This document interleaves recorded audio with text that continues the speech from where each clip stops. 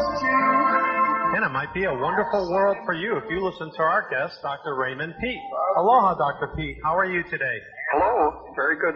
Good. We're so thrilled to have you on our show all week long. Karen and I have been telling people in our store that you're going to be our guest, and everybody loves your books.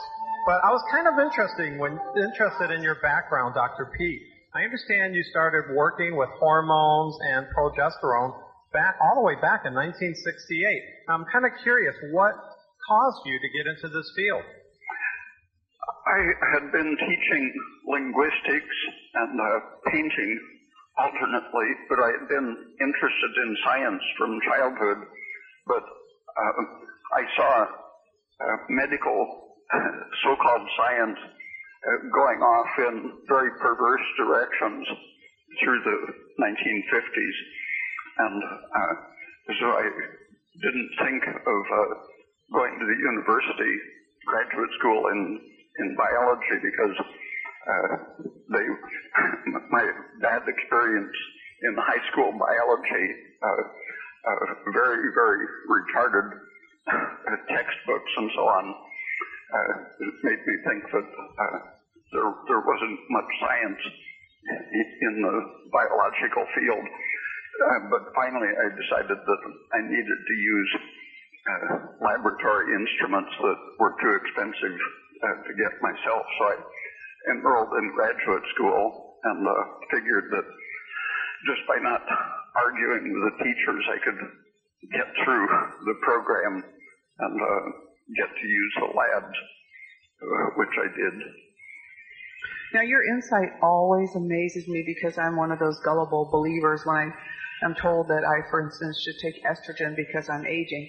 I believed. In fact, I was writing a dissertation on the positive benefits of estrogen until I met you, and it blew all that stuff right out of the water. And I look back at how gullible I was and how easily people are misled into believing what the pharmaceutical industries want them to believe. And so advertising is very powerful. A group of 13 estrogen companies got together in 1942 when it was already known that estrogen caused miscarriages, sterility, cancer, seizures, and so on.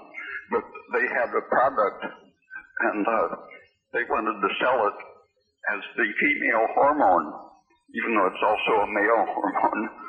But they got together, and with advertising and pressure, political pressure, they convinced the FDA to approve the use of estrogen to prevent miscarriages, which it caused, actually. And by advertising, they got the public interested in estrogen as an anti-aging hormone. So it started really with a definite conspiracy of 13 companies in 1942. Well, and it's continued to this day, even with well-meaning individuals like Suzanne Somers, who advocates the use of bioidentical hormones. She always throws large amounts of estrogen into the equation, and including the estriol. So would you mind talking about that? The body has many protective systems for inactivating estrogen, the strong estrogen, estradiol. And so it has enzymes to oxidize in different ways this fairly reduced form of estrogen. And by oxidizing it to estriol or estrone, it reduces the estrogen-like activity. It also has several other systems for destroying estrogen efficiently. If your metabolism is working very well, estrogen should be totally eliminated after about 12 hours following ovulation and implantation. It should be disposed of thoroughly within a few days of ovulation. I was going to say, Dr. Peat, I'm even amazed when we're talking about estrogen having worked in the natural foods industry now for 42 years, when I read my trade magazines, I'm still seeing advertisements for estrogen-based products in all the natural food trade magazines. It's still not only in the pharmaceutical industry. It's in the natural foods industry. And I like it that you and Karen can straighten people out. But it's not that estrogen is bad, right? It's that it needs to be in a certain ratio. I've been thinking of how common estrogen is throughout the universe. Anytime an organism is injured, it produces estrogen, which stimulates growth and repair.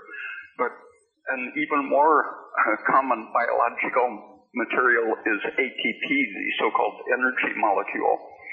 And anytime we're injured, or even when a cell is slightly stressed, it loses some of its ATP, which acts as a signal to other cells to repair the damage. But when a lizard is attacked and drops its tail, it's probably a surge of ATP that cuts the tail off. And ATP forms to make a blister, dissolving the tissue between the layers of skin so that fluid flows in. ATP, our most life-supporting basic molecule, has these potentially deadly destructive effects, cutting off dissolving tissue so that repair can take place. Estrogen is just supposed to be biologically active as an excitant at an early stage of injury, like it slightly inflames the uterus to cause the growth of cells, preparing a place for the embryo to implant. But if the estrogen stays present too long, it kills the embryo by overexciting the surrounding cells. In the 1950s, my thesis advisor, Soderwall, was demonstrating that by giving an estrogen supplement to a pregnant animal, the day that it becomes pregnant, you can prevent implantation by a small amount, such as is used in birth control pills. And that's how they work, by a quick abortion, actually, rather than preventing conception. They're preventing implantation. And he found that on second, third, fourth days, and so on, following implantation, if you gave just slightly larger amounts of estrogen all the way up until delivery, staying on the same slope of increasing doses of estrogen, you could kill the embryo or the fetus just by adjusting the dose of estrogen to counteract the increasing progesterone, which is there to maintain the pregnancy. So at any stage, estrogen produces abortion when it is out of balance with progesterone. And so if a woman is pregnant and the progesterone levels don't increase... when a woman is either having a sluggish liver, low thyroid, so that her estrogen is chronically too high, or her progesterone is chronically low, she will often bleed every month, several months into the pregnancy, as if she were menstruating on cycle. And during any of those cyclic surges of estrogen, that's when miscarriages are most likely to happen. And then how would this affect the sexual persuasion of the child who, should that pregnancy make it all the way to the end, how would that affect the child being bathed in a more highly estrogenic environment? It damages the sexual differentiation, but there is some research that stress prenatally causes an intersexual differentiation. And what does that mean exactly? Not definitely either one. And how would that show up with sexual organs? Does that mean you would have like hermaphroditism or? No, the main thing is that the male has smaller genitals, and the distance between the genitals and the anus is decreased in proportion to the estrogen. And would that affect a more transgender society? They're seeing the distance that characterizes the estrogen exposure of male genitals decreasing in recent decades in the polluted countries. And so would you say that oftentimes when people say, hey, I was born this way, as in men who are gay, women who are lesbian, truly are born this way due to this? Sure, I think that's a big part of it. You can see it in crocodiles and alligators and ocean otters and fish, frogs. Everyone is affected by the estrogen pollution. And it's amazing to me that you pointed out some things that no one, like myself, would ever even consider in their wildest imaginations would have an estrogenic effect, such as X-rays and radiation. So being that, I'd like your feeling on the Fukushima radiation, whether you think that's gone away and is harmless, or are those... Did you read about the mad cow, a dairy cow that turned out to be infected with so-called the spongiform encephalopathy? I did, and I was curious what your take on that would be. I suspect that it's exposure to the Japanese radiation of the animals in California, because the breakout of mad cow disease in England was in the area where Chernobyl radiation rained down on the pastures, and it followed in the years immediately following Chernobyl exposure. And who came up with the lies about the sheep offal and that stuff causing? Well, the Pentagon was doing that in the 1940s following the atomic bomb, in the 1950s with the hydrogen bomb. When the fallout from the hydrogen bomb drifted across the islands, they sent Carlton Gajdacek, I think his name was,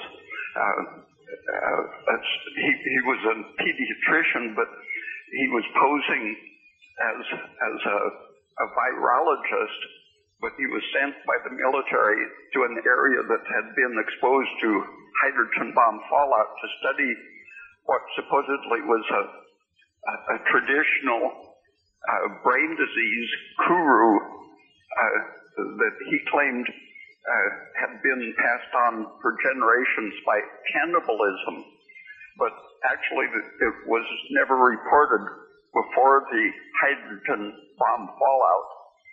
And he was, in a miraculously short time, he identified what he claimed was a new slow virus and got the Nobel Prize for discovering a virus that probably doesn't exist. But the whole thing was a military cover-up, basically. He was not a virologist, didn't know anything about it, didn't do the kind of research that could have identified it, and the same symptoms can be produced by radiation. So is there anything we can do to protect ourselves from this radiation, from Fukushima, from X-rays? And because every time I go to the dentist, he insists that I must have an X-ray, which he of course says is like sitting in the sun, and now they have these new panoramics, and they have all this baloney, and it's very difficult to talk them out of doing these X-rays. But you point out that they're estrogenic. So is there anything that we can do to offset any damage from the X-rays? Two or three papers were published. I discussed them in my radiation newsletter January of a year ago.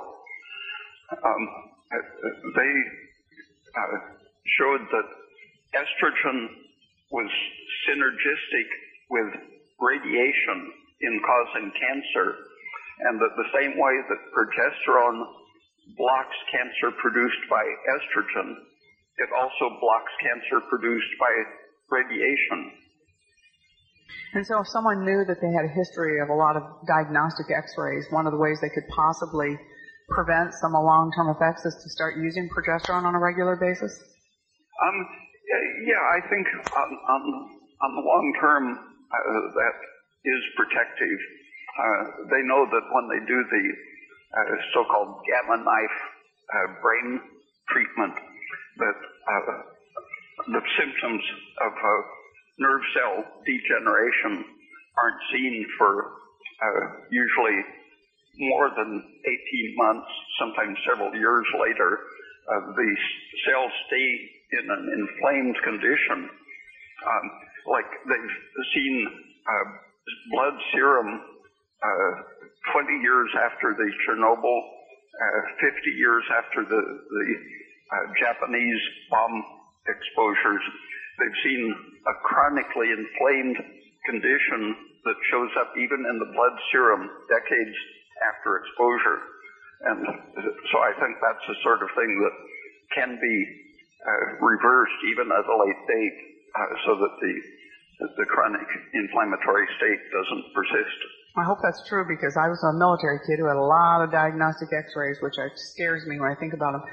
So what do you think about... Vitamin A works with progesterone as another protective thing, but it also happens to sensitize you to the radiation, that the radiation breaks down the vitamin A in your tissue, and so if you replace it after the injury, that helps counteract the estrogen-like effects. And what would be a good dose of vitamin A on average for a 50-year-old adult woman? That's hard to say, because being an unsaturated oily material, it can interfere with thyroid function, so the amount you need corresponds exactly to the level of thyroid activity you have. And a low thyroid person can get symptoms of vitamin A poisoning from just a very small amount, like 5,000 units, where when I was in my teens and 20s, I found that I needed 50 to 100,000 units to prevent having acne or even leukoplakia. Following dental x-rays, I would get these white, spongy growths inside my cheeks that the dentist said were either cancerous or precancerous, and I found that these big doses of vitamin A would clear it up completely in a week. And that's a precancerous estrogen-stimulated condition that also appears on the cervix of the uterus.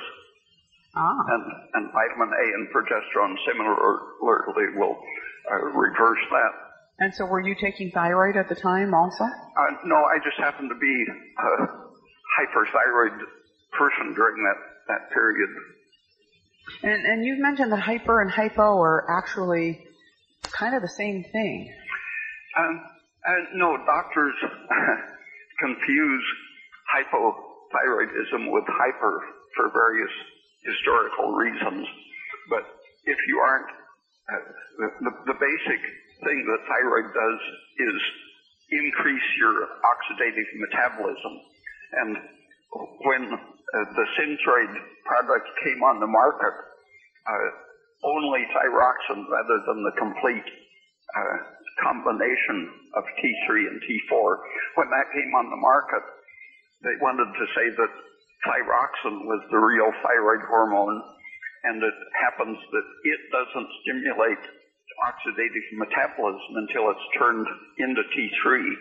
And so for about 20 years, there was the doctrine that thyroid doesn't stimulate oxidative metabolism as its basic mechanism. But in fact, the thyroxine interferes with the oxygen metabolism if it's out of balance. And it's really the increased consumption of oxygen and production of defensive energy systems that makes thyroid valuable. And for example, the oxidative energy is used to convert cholesterol into pregnenolone and progesterone, DHEA, male hormones, and so on, to counteract estrogen as part of the defense against estrogen. And so if you have excess cholesterol, it's usually because your thyroid is deficient or your vitamin A is deficient, and you aren't converting it to the protective progesterone, testosterone hormones. Well, if you're just tuning in, you're listening to the Source Nutritional Radio Show with our very special guest today, Dr. Ray Peat. And Dr. Peat, I wanted to ask you, we have Dr. Lita Lee on our radio show probably about 4 times a year because she's one of our most interesting guests. And I love the expression that she first coined and what is considered a pro-thyroid diet. And she said, you eat organic. Do you agree with that, or could you elaborate on that? Well, lately, everyone's been calling their stuff organic. I was getting a kind of organic whipping cream for my coffee, and I saw they were putting carrageenan in it. And when they can say that carrageenan is an organic food just because you get it out of the ocean, the ocean isn't such a great clean food source anymore, and carrageenan is highly allergenic. People have died by contact with it, and many people have very serious allergic reactions to it when they eat it, and when it breaks down, it becomes carcinogenic, but it's still allowed not only in the food supply, but it can be called organic. And some of the nuclear industry factions were applying to the government to be able to call nuclear waste fertilized food organic. Well, I have to say, I do work as an organic farm inspector, and I remember when the USDA was coming up with the standards for organic, they were going to allow human sewage sludge to be used as a fertilizer, irradiated food to be labeled organic, and GMO food being labeled organic. And people like Karen and I petitioned the USDA, and I was very surprised because the federal government, the USDA, listened to our complaints saying they would take away the integrity of the organic industry if they allow those 3 things to be labeled organic. So I know it's a complicated world. It's not always very black and white, but we have to work with some kind of a standard. Yeah, carrageenan is the main problem with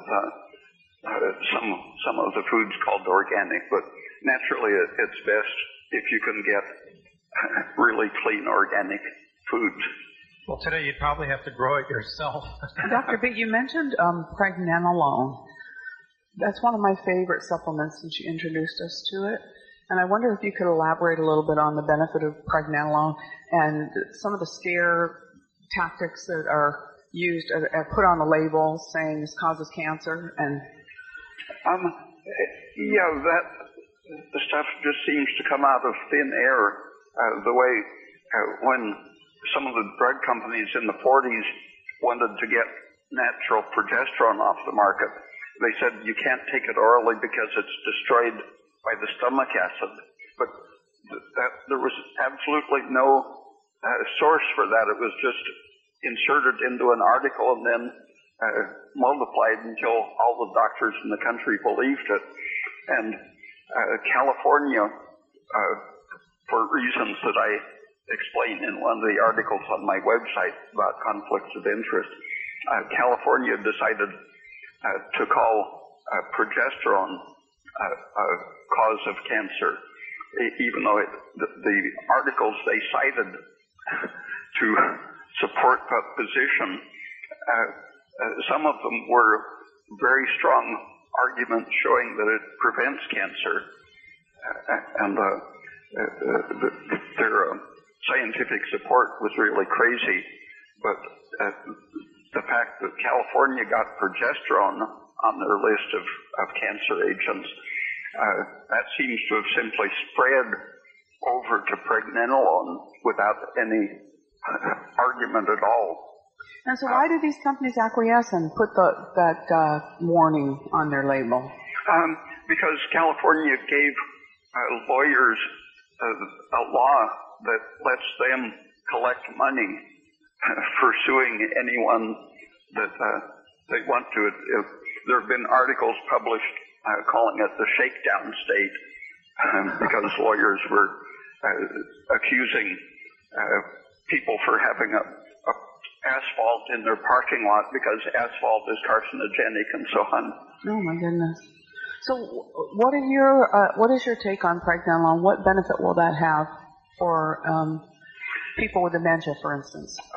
If the pregnenolone is well made and pure, and in recent years everything on the market does seem to be pure if the retailer isn't adding a lot of crazy excipients, but pure pregnenolone has, since the 1940s with experiments in rats, it's been known to have essentially no side effects at any dose. They gave rats a 10-gram single dose by stomach tube, which would be like a person eating a pound of it. And the only effect was that the rats weren't hungry until their stomachs had emptied the stuff out. And if any of the rats were under stress at the time of the experiment, their stress hormones went down to normal. That was the only side effect, that it stopped abnormal stress reactions. So we could presume that would happen into people too, that it would bring stress hormones down? Is that what? Would it bring stress hormones down in people too? Oh, yeah. I just after I read the rat experiment and saw that it had made people more efficient in studies of workers using it, I decided to take 3,000 milligrams to 4,000 milligrams every day for a year, and felt like I had great resistance, felt no stress, no matter what was happening. And were there any negative side effects at all? Not at all. And do you take that much to this day? No, it was too expensive. I haven't taken any for years now. I stopped because for a while a lot of junk was on the market, and when I tried to import the pure stuff, the FDA kept getting in the way. Wow. Well, Dr. Peat, I know you lecture around the United States and in Mexico to many different universities, including the Natural College of Naturopathic Medicine, and I am a little curious, what kind of reaction do you get? Because you say a lot of things, and I have to say I agree with what you say, but you do say a lot of things that nobody else is saying. Oh, I pretty much stopped lecturing about 20 years ago when the word got out what I was saying about unsaturated fat. The doctors stopped wanting to hear me when they knew what I would say about estrogen, and then the health food industry stopped wanting to hear me when they knew what I would say about corn oil and soy oil and the polyunsaturated oils, fish oil, and so on, because those are so important to their business that they didn't want bad information put out about them. And so what is it that you say about that would be problematic for them? I see the polyunsaturated N-3 and N-6 oils as being behind all the inflammatory degenerative diseases. And basically all of the degenerative diseases involve an inflammatory component, which is amplified by the N-3 and N-6 breakdown products. And you think the cumulative value of those oils in the human body as they get packed away in the tissue have a metabolic suppressive action? Yeah. The prostaglandins and various isoprostanes and free radical breakdown products and so on. And those fats happen to inhibit the enzymes which make our natural N-9 polyunsaturated fats, such as the mead acid. It's called an essential fatty acid deficiency when you can find the mead acid N-9 in the blood, but it happens that that's a protective anti-inflammatory fat that gives great resistance to the animals that are so-called deficient in the essential fatty acids. And so, in other words, it would be beneficial to us to avoid those polyunsaturated oils such as corn, canola, safflower, sunflower, almond, all those oils we should avoid? Yeah, I try to avoid those as far as possible, even avoiding pork and chicken that have been fed those foods. Oh, it gets very complex. Well, I know in your free time, Dr. Peat, you're a terrific artist. You paint a lot, don't you? Yeah, I try to alternate studying and writing with painting or sculpting. That's wonderful. Can I ask you again about the Fukushima radiation? Because I vacillate. People come in and tell me, oh, you got to be positive and stop dwelling on the negative. And then by the same token, because we're in Hawaii and kind of in the pathway of where that stuff is coming and has come, how do you not think about it in terms of how people's health? We noticed within a week of the Fukushima radiation that our air purifier started making a pinging noise, rather like an electrical fly trap. And we couldn't figure out what is this noise that this thing is making? Is it defective?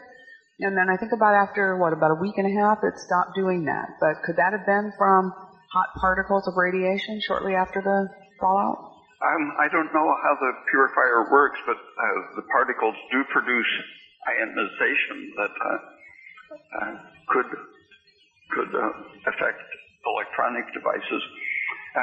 The nuclear industry, like the estrogen industry and the oil industry, has been very busy with propaganda ever since the 1940s, convincing the public that nuclear power will be good for the public in many ways.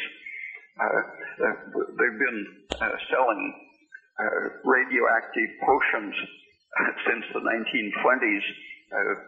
People are still selling radioactive rocks as cures. They used to sell it in bottles to cure impotence and arthritis and so on. And you can get some quick relief from X-raying your knee, for example, for arthritis. It kills the cells that produce inflammation, but it creates a long-term systemic inflammation that is much worse for the short-term relief.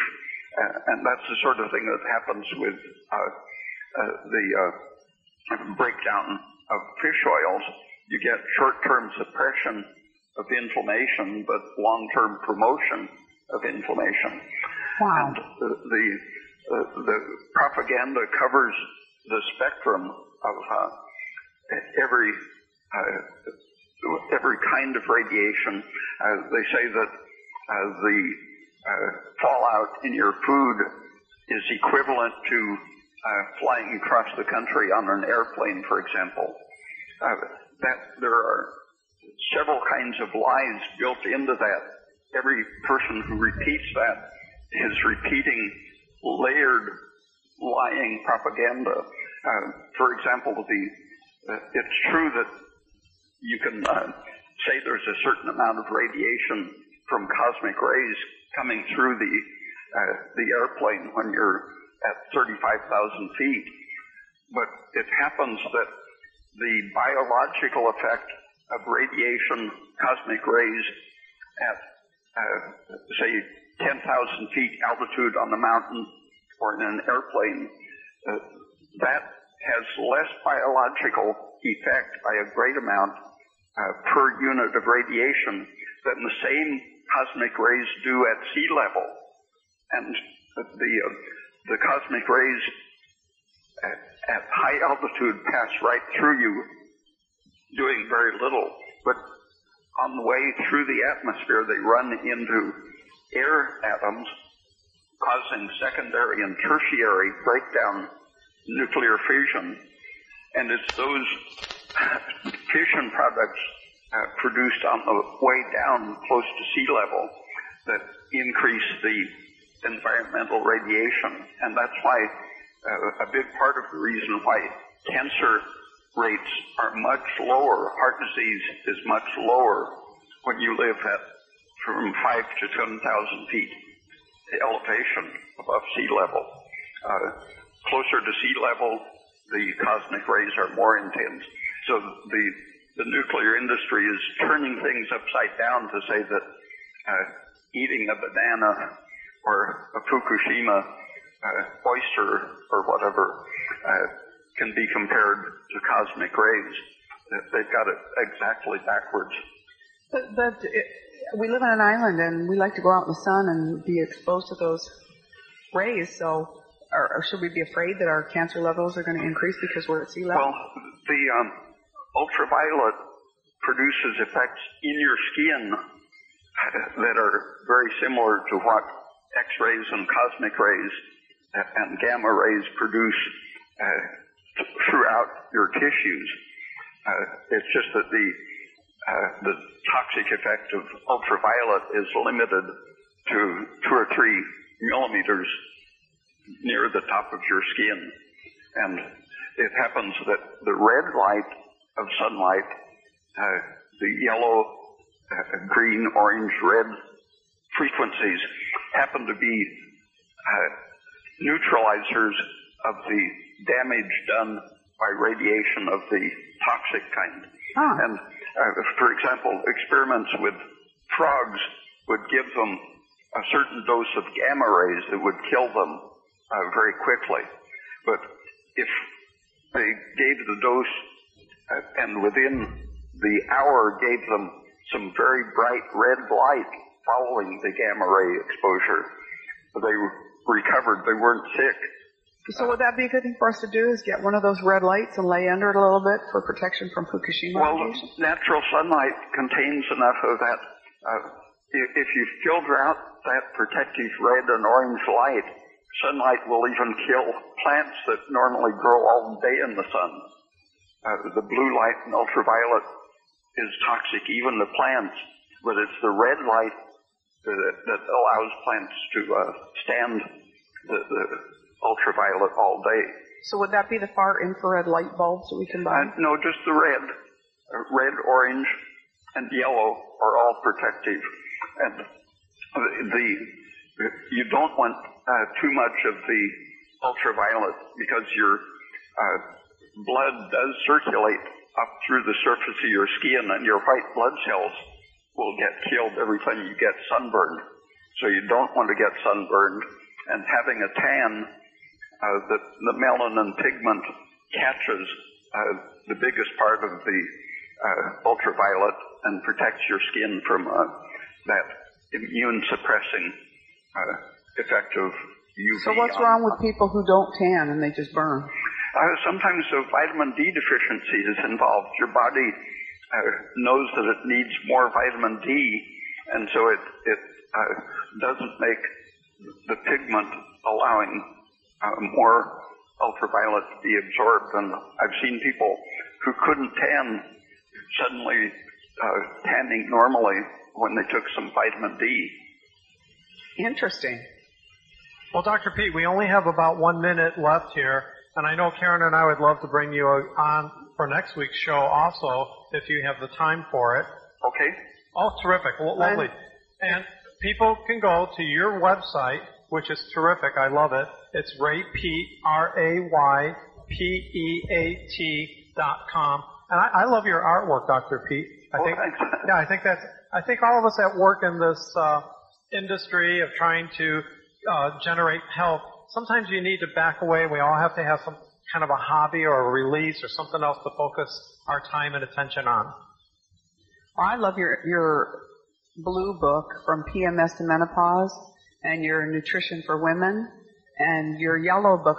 We're going to talk about that all next week because I have a bunch more questions for you, Dr. Peat. But I want to thank you for being our guest today, sharing your Saturday morning with us, and we'll have you on again with us next week. Okay, very good. Lovely. Aloha. Aloha.